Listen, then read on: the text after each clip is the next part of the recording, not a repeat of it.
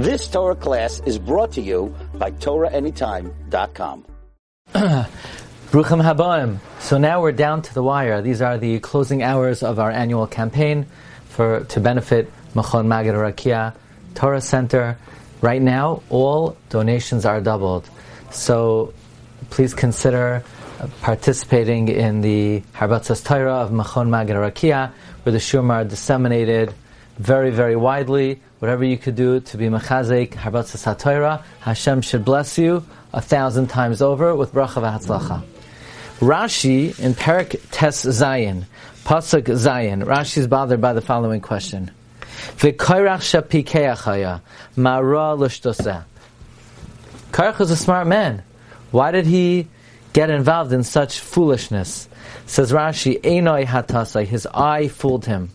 Ra shalsheles gedola yoytza mimenu. He saw a great lineage of greatness emanating from him. He saw Shmuel, who in a sense is equal to Moshe and Aaron.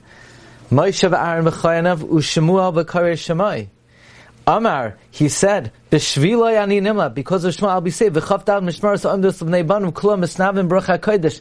With 24 mishmaros of descendants, all prophesying with the divine spirit. Shenamar kol eila banim lahiman. He said, all of this gedula is going to emanate from me, and I'm going to be silent. So therefore, he wanted to take it from force.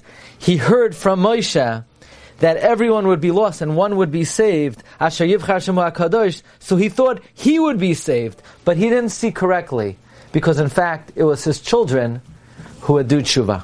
So Rashi wants to know, why did Korach get involved in such foolishness? And the answer is, he was deceived by seeing into the future.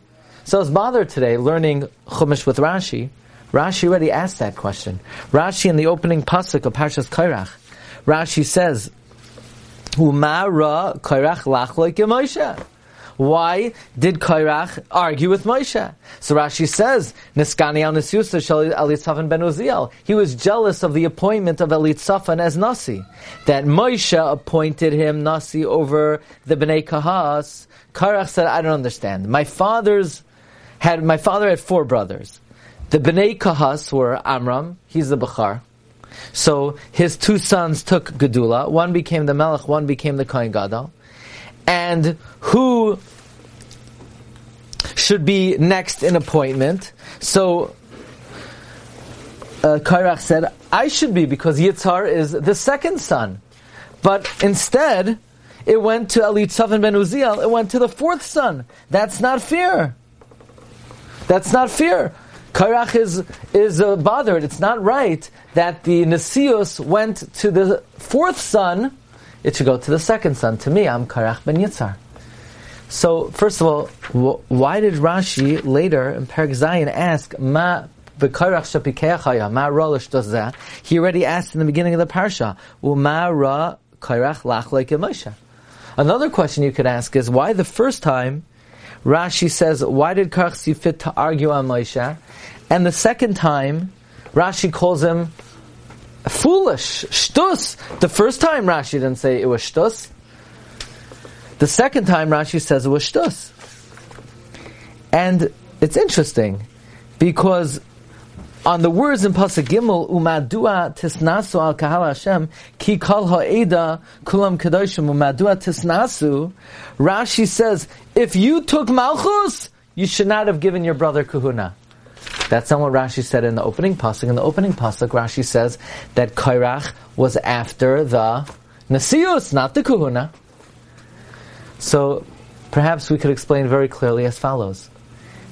At first, Korach had not a correct taina, but at least it could be explained in a reasonable manner. You could understand where he's coming from. Of course, he was wrong because he's arguing on Moshe. Moshe got divine command, but at least you could understand why perhaps he was hurt and he was overlooked, because after all, Elitzaphan was the son of the 4th son of Kahas, and Korach was the son of Yitzhar, the 2nd one. So Rashi in the beginning of the parsha asks, why did Korach argue on Moshe? Meaning, how did he get started to begin with?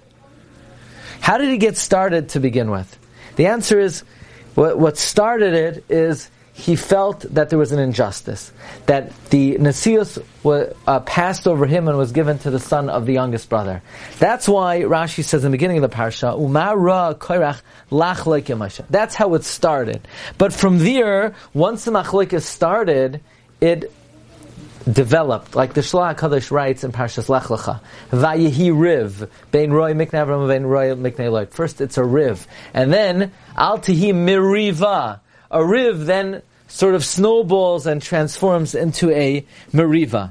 So at first, Korach had perhaps a reasonable argument, although it was dead wrong. But once he got involved in it, and Rashi says, once he got involved in arguing on Moshe Rabbeinu, Sifsei Chachamim adds, Agav shenaskane ala nasios chalak gam ala kahuna. So then once he began the fight, so then it became umadua tisnasu, and he argued on the kahuna. So now Rashi is bothered to argue on the kahuna. But Korach conceded that Kahas's oldest son was Amram. So Amram was the Bechar, so he got two benefits. Benefit number one was his son is a melech, and benefit number two is his son is a Kohen Gadol. So that's ludicrous for Korach to argue on that. So regarding fighting on the kahuna, that Rashi says, V'karcha pikechaya, ma ra l'shtozeh, and to argue on Aaron HaKohen, with the Taras Halev of Aaron, the Oyev Shalom v'Roidev Shalom, to argue on it, to make a machloikes on the Oyev Shalom, that's shtus. So Korach pikecha ma ra l'shtozeh. So Rashi has two questions. In the beginning of the parasha is, how did it get started? Ma ra Korach lach like Moshe. But then once it got started, the Korach pikecha ma ra l'shtozeh. That perhaps explains the two questions of Rabban, the Avian Shel Yisrael, Rashi. Wishing everyone a wonderful day.